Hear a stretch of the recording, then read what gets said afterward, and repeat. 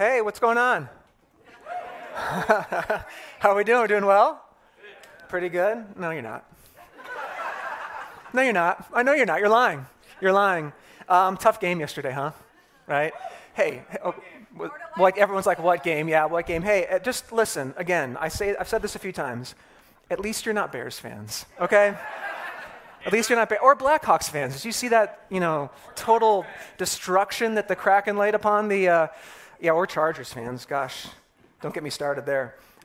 Hey, if you're grieving over the loss of this Seahawks season, and you're a man in our church, I want to invite you to our men's breakfast this coming Saturday on January 21st so you can grieve with other men who are experiencing the loss of your football season. It's at 9 a.m. We have make your own burritos. We have giveaways. There's going to be a teaching. It's going to cheer you right up, okay? So Sunday, January 21st, head to arborchurch.org/events. Sign up. It's going to be an awesome gathering. Great way to get over the big loss yesterday, okay, guys? There's always next year. We're in this new series called A Better Way Forward. And I want to start by asking just a simple question today. How many of you get distracted while you're driving? Just raise your hands. How many of you get distracted? I may or may not get distracted when I drive. You can ask my wife. I can tend to lose focus on the road. I'll get my phone out. Yeah. Usually just to change the song or like the podcast or alter the directions, not really to text too often, right? Like I'm not a total, madman, right? Too often, keywords, too often. So I get distracted once in a while when I drive, and I do that thing where, you have your phone and you kind of drift a little bit in the lane, and you bring it back real quick, and if you've got someone in the car, you've got to say, oh, I'm sorry about that.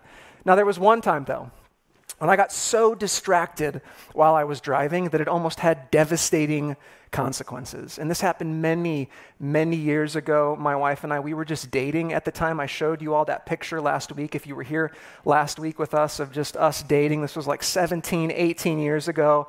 And it was the summer of 2005. And I had actually moved out to Southern Oregon. Carrie and I were only dating for like 2 or 3 months. I moved out from Chicago to Southern Oregon to be closer to her because I was like, I'm not letting you out of my sight. We just started this thing. And so her parents lived in this small town in Southern Oregon, and in order to get to their house, you had to go over these winding roads up and down and to the left and to the right. And I grew up in Chicago. Everything is flat and right angles. And so when I first started driving these roads, I was tremendously cautious. As I was approaching, hills, going up and going down and making turns, I was watching what I was doing the entire time. But over time, right, you do something enough times, you start to grow a little comfortable with it, right? So I remember one day, it was a beautiful summer day. The sun was shining. I had Carrie in the car with me. We were driving on these roads, and I thought to myself, man, life is so good right now. All we need is the perfect song. So we're driving on these roads, and I pull out my iPod. This is before the days of the iPhone. I pulled out my iPod to look for the perfect song. The windows were down. I was going to turn the music up. But what I didn't realize was that as we were driving, we were going down this hill. And little by little, slowly but surely, as I'm trying to find the perfect song for this most perfect moment, I realized that I was going way too fast for this turn that was up ahead. And as I suddenly realized how fast we were going, I tried to hit the brakes and turn the car to the left. Much to my dismay, the car did not want to go to the left. And so we're kind of scrambling for control. I'm scrambling for control. The car begins to skid off the side of the road, and this is all compounded by the fact that if the car falls off the side of the road, we tumble down hundreds of feet on this hill. And I might have been praying, I might have been cussing. I'm not sure what was happening in the moment, just being real. But we skid slowly but surely to a stop right before the edge of this hill. And there was dirt, I don't know if you've ever done something like this before, but all the dirt's like rushing past the car and getting into the windows. And I just stop and I turn to Carrie and I say, whoa, that was close. And she turns to me. And she says, get out of the car. I'm driving. And I said, that's fine. You're the captain now. You are the captain now. You take control. And I said, fair enough. That makes total sense. Listen, little by little, because I stopped paying attention, that car, it was a 1994 Dodge Spirit, just so you can get the full image of what was going on at the time, kept going faster and faster. And I didn't realize it until it was almost too late. And we laugh about it now. At least I do. But I think it's a good illustration for what happens in our lives, little by little. Barely noticeable at first, we do a little bit more. We do a little bit more. We add a few more things to our schedules. We get a little bit more efficient with our time. We get a little bit more aggressive with our time until suddenly we wake up overwhelmed, panicked, full of anxiety. And I wonder how many of you here this morning would say, I feel a little bit rushed in my life. I feel overwhelmed. I feel like there aren't enough hours in the day to do everything I want to do. How many of you feel like that right now? You feel like that's the spot that I'm in my life right now. And maybe you're like me and you try to squeeze more into your day and be more efficient with your time.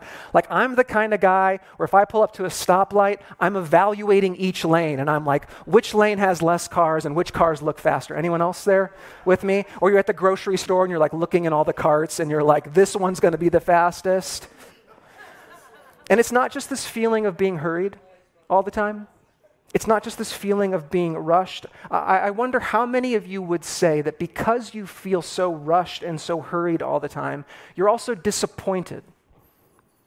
You're disappointed in the way that your life is going right now. And because of the pace and because of the intensity, you start to think in your life, man, something feels like it's missing. There's a hole in my life. And something feels like it's missing. And I don't have time to do the things I want to do. I don't have time to do the things that I love. I don't have time to spend with the people that I love. And you wonder, is there a better way forward? What if I told you this? What if I told you that the greatest enemy to the life you want may be the life that you're living right now? That the greatest enemy to the life that you want is the life that you're living. And so today what we're going to talk about is we're going to talk about when you're too busy for what matters. When you're too busy for what matters most. And this is a message that has taken a long time to sink into my bones and into my life because I'm a person who likes to get things done. I like to be productive. I like to check things off of my to-do list, but what I've discovered over the last 7 years is that kind of way of living, of pushing it to the max all the time, it's completely unsustainable. We hear so much about a hustle culture, a grind culture. What's your side hustle? Push it further, go harder, get more done. And listen, I think work is wonderful. I think we should all work and work hard and work unto the glory of God, but listen, not at the expense of our spiritual health. Not at the expense of our spiritual health. I've lived this way many, many years, and what I discovered and what I shared with all of you last week was that the way that I was doing the work of God was destroying the work of God in me. I was living at such a pace and doing life at such a rate where the way that I was doing the work of God was destroying the work of God in me. And I wonder if that's your story right now as well. You feel like you're burning the candle at both ends and you don't know how much longer you can actually do this, how much longer you can keep this up. And you're like, I've got to figure out a better way. I've got to figure out a better way. And there is a better way, and that better way, we find it in the life of Jesus. We find it in the way that he lived, the way that he loved. And so we can see that in him. And what's so fascinating about the life of Jesus, when we look at the life of Jesus in the Gospels, he was only active in ministry for 3 years. And everything we see that Jesus did, he accomplished in those 3 years in his life. He came to this earth, he was baptized, he was affirmed by his Father in ministry, he focused on the mission, he recruited 12 random guys, he brought them in, he shared his vision with them, he sent them out on mission. He was reviled by the religious leaders of his time. He resisted temptation from the devil. He healed countless people. He taught the gospel fearlessly. He spent time with hurting people. He fulfilled 351 Old Testament prophecies. Jesus did all of that in 3 years, but not once in the gospel, I mentioned this last week, not once in the gospel do we see Jesus running. Never once do we see Jesus running or jogging or skipping or hustling to his next destination. We never read that in any of the Gospels. Never once was Jesus with his disciples and he was like, guys, things are going great here, but listen, we've got to make it to Capernaum before sunset or else we're going to miss this opportunity to feed all these people. Jesus was never like that. Jesus was never rushed. Jesus was never hurried. Jesus did a lot, but he was never rushed. He was never hurried. In fact, if you have your Bibles, you can open those up to the Gospel of Mark. In the Gospel of Mark, we see a phrase that we will see over and over again throughout the Gospels. And the phrase is this. Mark said this about Jesus. He said, as Jesus, in Mark 2, chapter 14, you can follow along on the screens as well. Jesus said this. He said, as he what? Walked. As he walked along, Jesus saw Levi, son of Alphaeus, sitting at the tax collector's booth. And Jesus said to him, follow me. Follow me. Jesus told him, and Levi got up and followed him. Jesus was unrushed. Jesus was unhurried. He walked along. This is the pace and the way of life of Jesus, the one we profess to follow, our Savior. This unhurried Jesus invites Levi to follow him. And if the rabbi that invites you to follow him lives an unhurried life, then what kind of life should Levi expect to live? A what? An unhurried life, an unrushed life. And if you're a follower of Jesus, what kind of life should you expect to live? An unhurried life, right? Reluctant to say it because you know it's not true, right? If we follow an unhurried Jesus, listen, if we follow an unhurried Jesus, then we should be living an unhurried life. That's the reality. That's the reality. But the way most of us are living is very different than the way Jesus lived. It's like me in that car, slowly but surely, little by little, we're building up more and more things, more and more pace to our life.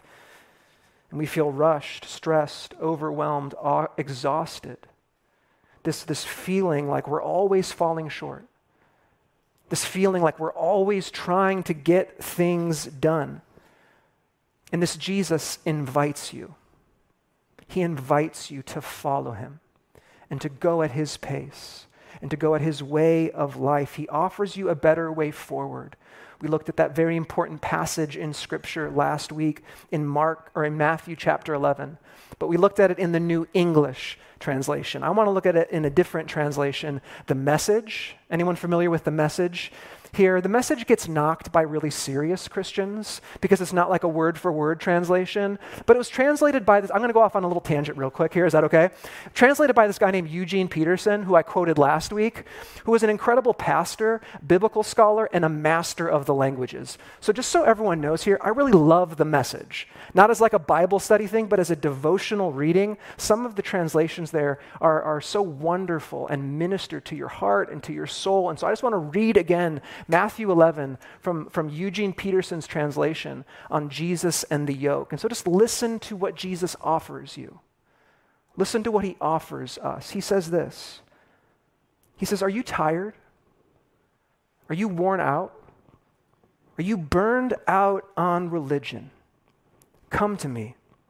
Get away with me and you'll recover your life. I'll show you how to take a real rest. Walk with me and work with me. Watch how I do it. Now listen to this. Learn the unforced rhythms of grace. I won't lay anything heavy or ill-fitting on you. Keep company with me and you'll learn to live freely and lightly. Who wants that? I want that. I want that all day long. Jesus says, follow me, be with me, walk with me, learn from me, and I will show you how to live. Jesus says, he promises you, he will show you how to live a truly beautiful truly abundant life, a life of peace, a life that is free, a life that is light. This is what Jesus invites us to. This is the better way forward. So again, think about the life of Jesus. Lived 30 years before finally entering into his public ministry, baptized by John the Baptist. And at that scene, the Holy Ghost comes down in the form of a dove, and the Father from heaven says to Jesus, he says, "This is my beloved Son with whom I am well pleased." He affirms his Son to go on that mission before Jesus has taught a single message, before he's preached, before he's healed, before he's spent any time with a hurting person. His Father in heaven affirms him to go out on his mission. But what's the first thing that Jesus does after he's baptized? He goes out into the wilderness to spend time with his heavenly Father. Before he heals anyone, before he teaches anything, he goes out into the wilderness for 40 days. He resists temptation from the devil. He is strengthened by his heavenly Father. And then he goes out on mission. But what's the first miracle that Jesus does? Does anyone know the first miracle that Jesus does? The wine. The wedding feast at Cana. Jesus' first miracle wasn't like, hey, I'm showing up. I'm the Son of God. I'm doing this big thing. I'm going to feed 10,000 people. Like Jesus' first thing was he was at this wedding. And he was clearly there until the very end because he was there until the wine ran out, right? And so they tapped on Jesus, and they're like, maybe this will be a good use of whatever Jesus has got going on. And so they ask him, they say, hey, Jesus, we got this water. And Jesus was there. And Jesus, he's like, he turned that water into more party juice. And he's like, hey, let's keep this going, right? Jesus wanted to linger. He wanted to spend more time with those people. Jesus lived an unhurried life. Jesus lived an unhurried life. In another set of healing miracles in Mark 5, if you have your Bibles, you can turn here. We're going to spend a little time here to look at Jesus' life a little more closely. Jesus was approached by a synagogue leader in Mark chapter 5. His name was Jairus. And this man fell at Jesus' feet, and he pleaded with him, and he said this, listen. He said, my little daughter is near death. Come and lay your hands on her so that she may be healed and live. And Jesus went with him. And a large crowd followed and pressed around him. And so this is an urgent matter. In fact, in this NET translation right before it, it says that Jairus urgently asked Jesus. Like this was like 911, Jesus, we got to go right away. My daughter, she's on her deathbed. You need to come. And so Jesus goes, he moves with him. This entire crowd moves with him. But look at what happens in verse 25. In verse 25. Now a woman was there who had been suffering from a hemorrhage for 12 years. And she had endured a great deal under the care of many doctors and had spent all that she had. Yet instead of getting better, she grew worse. And when she heard about Jesus, she came up behind him in the crowd and she touched his cloak. For she kept saying, if only I touch his clothes, I will be healed. And at once the bleeding stopped, and she felt in her body that she was healed of her disease. So this incredible miracle, in the midst of this bustling crowd, in the midst of this urgent matter, here this poor woman who would have been an outcast thinks to herself, if I merely touch the cloak of Jesus, then I will be healed. And she touches the cloak and she is healed. I mean, it is incredible. But Jesus doesn't just persist on like this is going to be some sort of McDonald's drive-by miracle. Jesus stops. He stops in the midst of this urgent matter. And he acknowledges this woman. In the midst of this urgent crisis, I mean, this man has just fallen at Jesus' feet and he is pleading. He's saying, hurry, Jesus, hurry. We need you to come to my house. Jesus stops in the midst of that because he's unrushed, because he's unhurried. And he acknowledges this woman. And listen, that in itself is so important because this woman would have been an outcast because of her condition. And he stops and he acknowledges her and he says, listen to what he says to her. He says, daughter, your faith has made you well. Go in peace and be healed of your disease. Did you know that in all of the Gospels, this is the only time that Jesus singles a woman out and calls her daughter? This one moment, this is an intimate moment of love and care and tenderness. And he stops and he affirms her identity and he says that you've been made well in the midst of an urgent crisis where there is a girl who is dying. Look at the news we get in verse 35. While he was still speaking, people came from the synagogue leader's house saying, "Your daughter has died. Why trouble the teacher any longer?" And so from our perspective here at this moment, it seems like we have this unrushed, unhurried Jesus who has missed his opportunity to heal. But he says this in verse 36. But Jesus, I love this right here. But Jesus, paying no attention to what was said, it's just like whatever, told the synagogue leader, "Don't be afraid, just believe." Jesus is like, don't listen to those bozos. They have no idea what they're talking about. I've got this under control. Don't be afraid. Just believe. And sure enough, he goes into Jairus' home and he heals his daughter because Jesus lived an unhurried life. This is the pattern, this is the way of Jesus. And so listen, if we follow an unhurried Jesus, then we should be living an unhurried life. But the reality is for most of us, that's not the case. We're living the opposite of that. And I think it really boils down to two reasons. I think we are living rushed and hurried lives because we are either running from something or we are running to something. We're running from something or we're running to something. Like for me personally, to get vulnerable, I would say I'm running from insignificance and I'm running to acceptance. What are you running from? What are you running toward? What are you running from? What are you running toward? Maybe you're running from a past failure. Maybe you're running from something someone said about you once. Maybe you're running from some insecurity that you're trying to overcome in your life, prove everyone wrong. Maybe you're running from a hurt. Maybe you're running to something. Maybe that's what's occupying your time and your space and causing you to feel hurried. You're running towards some success, some image, some level of influence in your life, some popularity. You're running to be liked. You're running to be respected. You're running to be admired. Or maybe you're just running to a spot so that you don't have to run anymore. You're running to feel this sense of comfort and peace. But let me just tell all of you that regardless of what you're running from, regardless of what you're running to, listen, whatever we're chasing after, ultimately in our life, it will leave us feeling empty and longing for more. Whatever we're running from, whatever we're running to, it's going to leave us feeling empty and wanting more. How are you living your life? Again, what if the greatest enemy to the life you want is actually the way you're living right now? Now, some of you might say, I get it. I get that Jesus lived this unhurried life. This is the way of Jesus. This is what he calls us to. But you don't understand, Ryan, my life. I've got a job, I've got a family, I've got kids, I've got 2 jobs, I've got to do all of these things.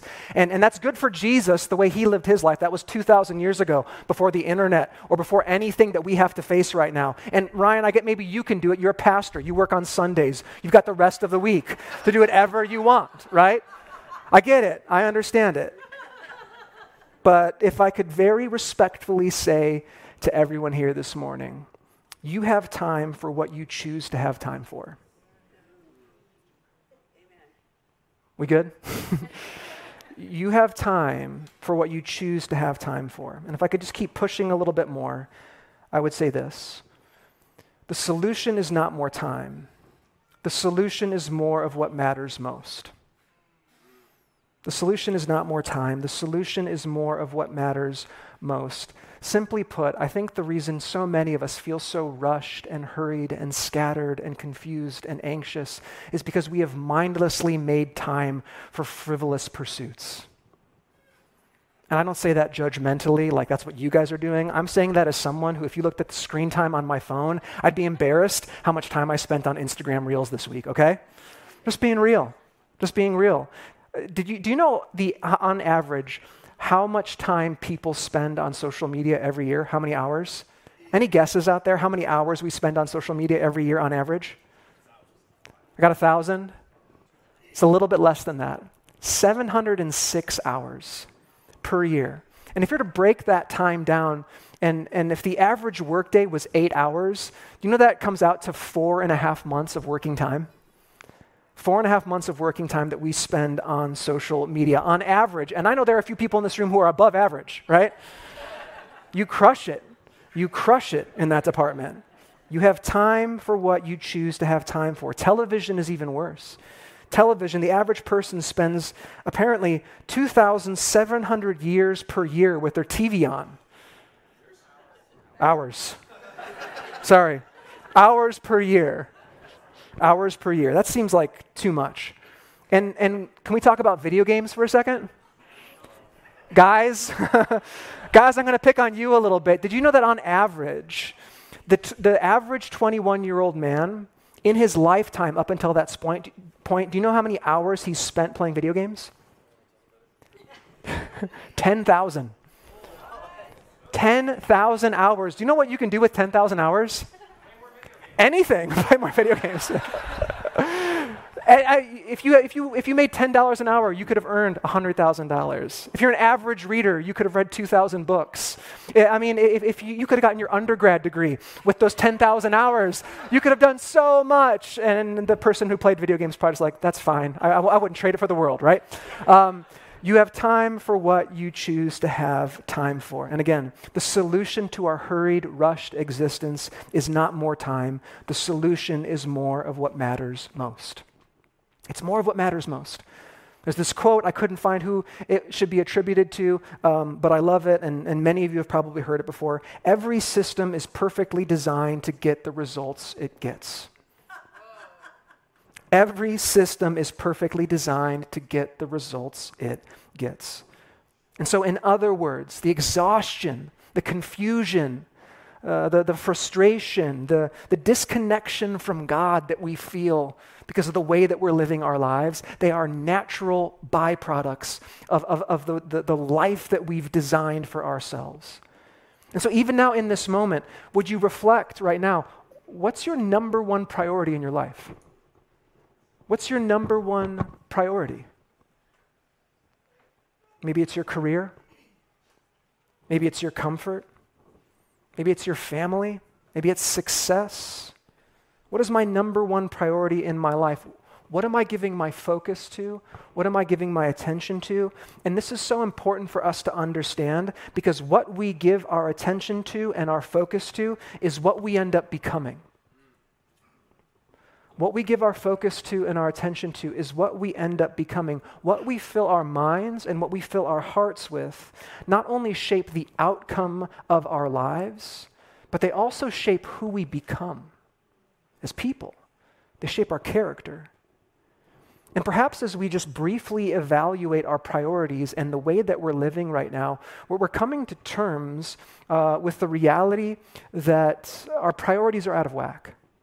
And maybe we've prioritized some good things, but we've prioritized some good things as best things. And we're coming to terms with the reality that the greatest enemy to the life that I know each of us deeply desire in our hearts is the life that we're living right now. And so what do we do?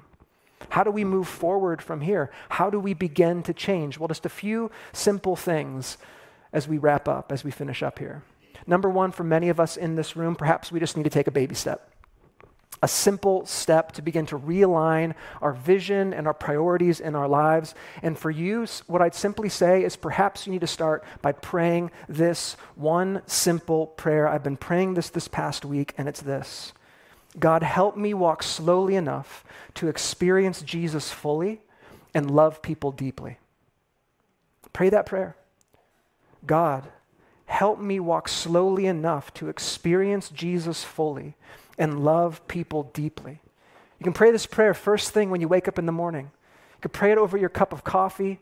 You could pray it on a drive to work, driving your kids to school, before lunch, right before you go to bed. Pray this simple prayer, God, help me walk slowly enough to experience you fully and love people deeply. I don't know what's going to happen in your life as you pray that prayer, but what I've seen in my life is that as I've prayed prayers like this before, I've seen as God has begun to change my life, change my heart. He's increased this sense of discontentment in my heart with the way I've been living my life, and he draws me to a better way forward. And so perhaps that's the first step for you, just that simple prayer. God, help me walk slowly enough to experience you fully and to love people deeply. But maybe some of you are like, no, something more dramatic needs to change. and you're like, I know that I have time for what I make time for, and I need to reprioritize some things. I need to make some decisions. And perhaps that's what you need to go into this week looking at, is looking at my life and being like, some things need to change. I need to prioritize my time with the Lord. And even if it's just 10, 5, 15 minutes at the beginning of your day, that's what I need to do. I need to slow myself down in the morning and align myself with who God says I am and his mission for my life. It could be as simple as being like, you know what, I'm putting my phone away from 7 p.m. to 7 a.m. Oh, everyone's like, no, but perhaps that's the step. Perhaps that's the step in order to spend more time with God, with the people around you, to prioritize the things that are most important. Again, the greatest enemy to the life we want might be the life we're currently living. And every system gets the results that it's designed for. And so we can't expect to change and move forward unless we make changes in our lives. And last but not least, as Brian said, we've got groups coming up. And I don't think there's a better way for us to try to press forward and follow after Jesus than joining our lives with other people and doing life together, not just to make friends and get to know more people, although that's a wonderful reason to join a group, but to really pursue Jesus. This life was not meant to be lived alone. We were not meant to live on an island. And perhaps joining with other people in a group, going after the things of the Lord and pursuing Jesus, the disciplines, pursuing Sabbath, silence, solitude. Carrie and I are going to be leading a group on Monday night, focusing on those things. Join a group like that. Get involved. Begin to make some changes in your life this week. And so wherever you find yourself this morning, know that there's a step that you can take in your journey.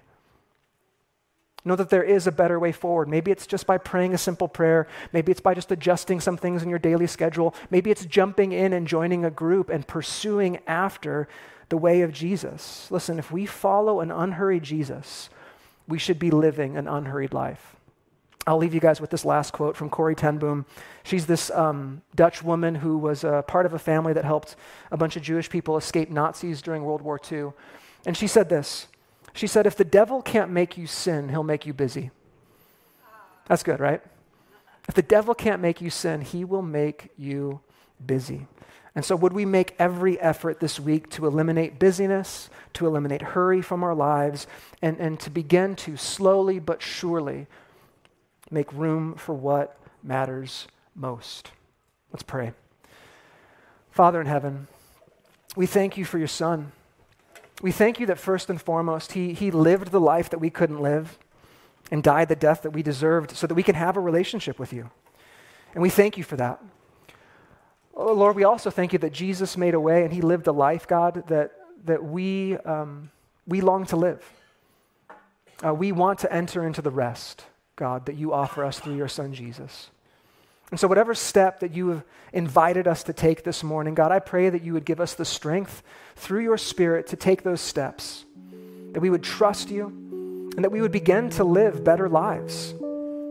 Lord, you promise abundant eternal life, not just in the future, but here and now.